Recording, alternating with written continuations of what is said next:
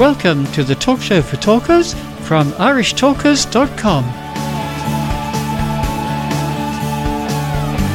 Greetings, Toastmasters, would-be Toastmasters listeners and friends. You're most welcome to the talk show for talkers here on irishtalkers.com.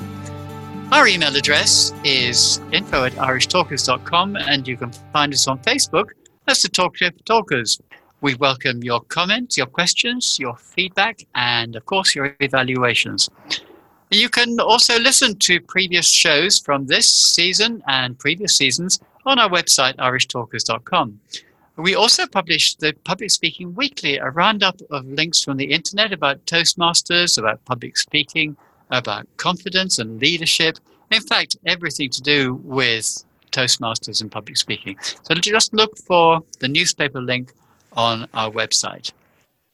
My name is Moira O'Brien, and this week we don't have Ted Menanfi, he's away working, but I'm joined as usual by the pernickety Paul O'Mahony. Paul, you're most welcome.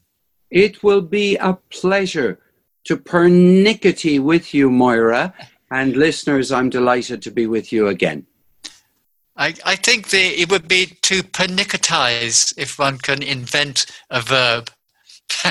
Yes, my brain was working over. I was trying to get to pernick, and I thought pernick would be a better one. To pernick would be, which rhymes with picnic, perhaps even. It is. But it's quite interesting sometimes to invent new forms of existing words. Don't you think? Oh, absolutely. I'm certainly going to invent several words during this show. That's great. Well, this week we have our usual eclectic mix. In the first segment, we have a thought for the week and a word of the week, and we'll be delving into the magazine, which has landed on our desk in the last few days. And in section 2, we have a World Championship speech. This is going back a little bit in history, but I know you're going to find this really good, and hopefully we'll have some conversation about it. In part 3, Paul will be talking about using crutches at club meetings, speaking with confidence.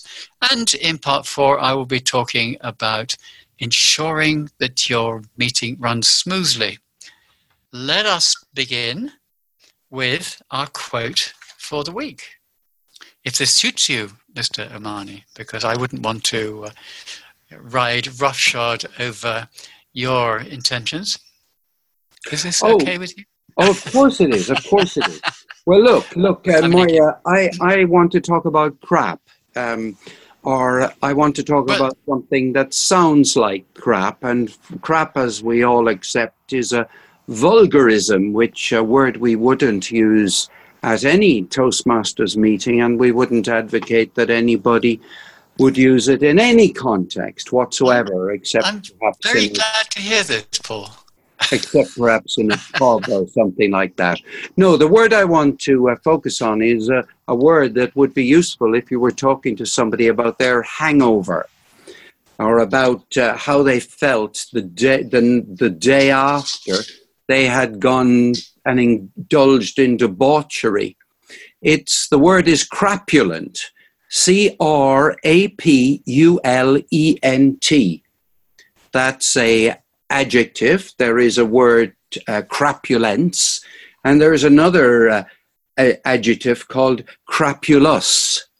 Essentially, it means to be sick from too much drinking. It's all to do with an excessive amount of alcohol.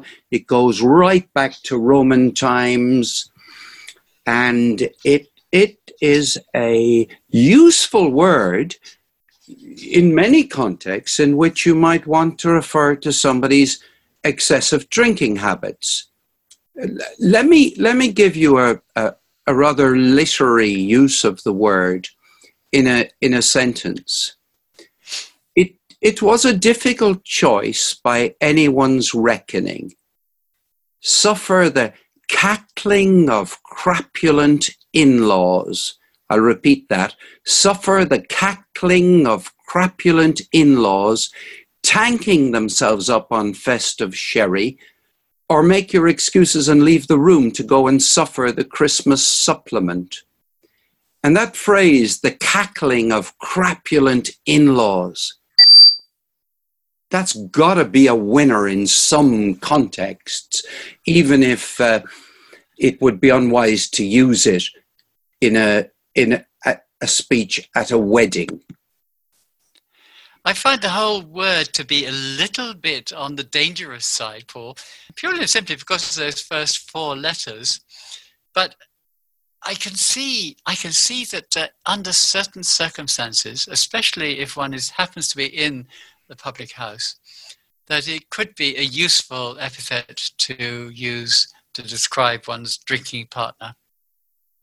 Well, there must be many words which begin in the same way as some vulgarisms, but actually turn the meaning into something very useful. So I do think it depends a lot on where you put the emphasis. If I was to say to you that Ted Melanphy is away engaging in a weekend of crapulence, I don't think it would sound like a vulgarism. A lot of people probably wouldn't understand what it means, but it could well be explained by saying, in other words, he's going to indulge in a huge amount of intemperance, especially in relation to drinking. So intemperance and crapulence go very nicely together, I think. There's a lot to think about there. I shall consider, and I will report back to you, maybe off air.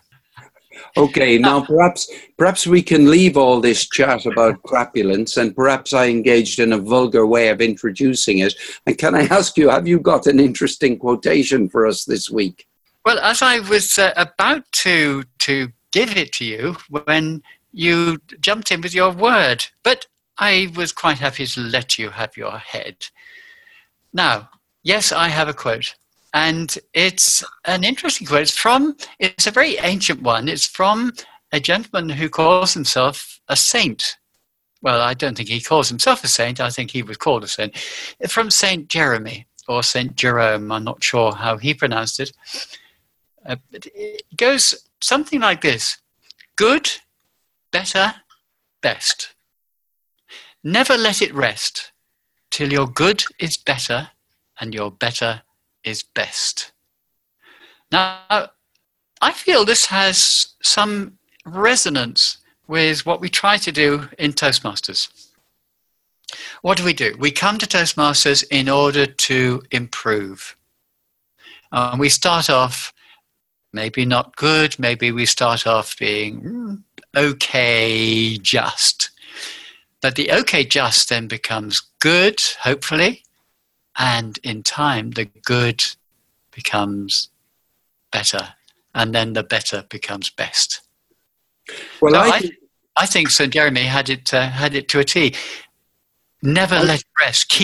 Always keep striving to improve, and that I think is a good lesson for especially those of us who have been in Toastmasters for some time and who are thinking, well, I've got my DTM, or I've got my Advanced Communicator Gold, or my Level 5 in many paths in pathways.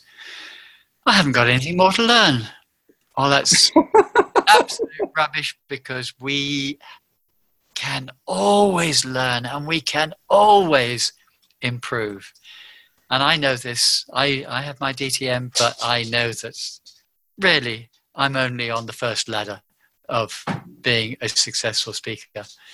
Yes, I can confirm that, Moira. As an observer, I see a lot more potential in you. So I'd like to compliment Saint Jerome for getting in ahead of Kaizen. Kaizen is a Japanese word which refers to continuous improvement, connected with total quality management movement, which became extremely powerful during the 1980s and will be known to many Toastmasters. Kaizen, continuous improvement. Well, we can now go back to St. Jerome and talk about making our good better and our better best. And of course, then we have to get our best to be better. Well, it's difficult, of course, to exceed one's best. But I think being more serious about this, we never achieve perfection. Nobody can achieve perfection. But we strive to be the best that we can possibly be. And if that is near to perfection, then we've achieved all we can achieve. But how many people can say that they've actually achieved that? Very, very few, I would surmise. Let's have a look at Lark Doley. Paul, have you read the introduction that Lark Doley put into this month's magazine? Well, I have. I've read every syllable and I've read every punctuation mark. I've applied myself to trying to figure out where she was getting to after she describes a Toastmasters meeting that has a terrific introduction when you arrive at the door, where all the role players put forward all of their descriptions, at top class, and then urges us not to forget something which is not defined in any of the role descriptions, and it's a thing called personal connections. Personal connections. And I think this is a splendid point that she's making, because she emphasizes one thing, and I think there's another point she could have emphasized. She emphasizes the importance of, for example, an evaluator getting in touch with a speech person preparing a speech and having that personal connection before the meeting, so that the evaluator understands what are the personal issues which the speaker is dealing with and builds an emotional and supportive connection with the speaker. And there are other opportunities as well during the meeting, like, for example, if there's a break, where people can make personal connections. All of these things are not written down. Well, some of them are written down on the website, but the emphasis on personal, I think, is very apt. Well, we're actually going to take some of Lark Doley's thoughts and expand upon them in the fourth section, because I'm going to be covering the quality, making a quality meeting and making sure that a meeting runs smoothly. So we'll stop this section now, as we've come to the end of our time, and we'll see you again with our international winning speech in the next segment. So do join us then. The Talk Show for Talkers is published every Friday afternoon at 4 p.m. Dublin time. Check on our website, irishtalkers.com, for more information.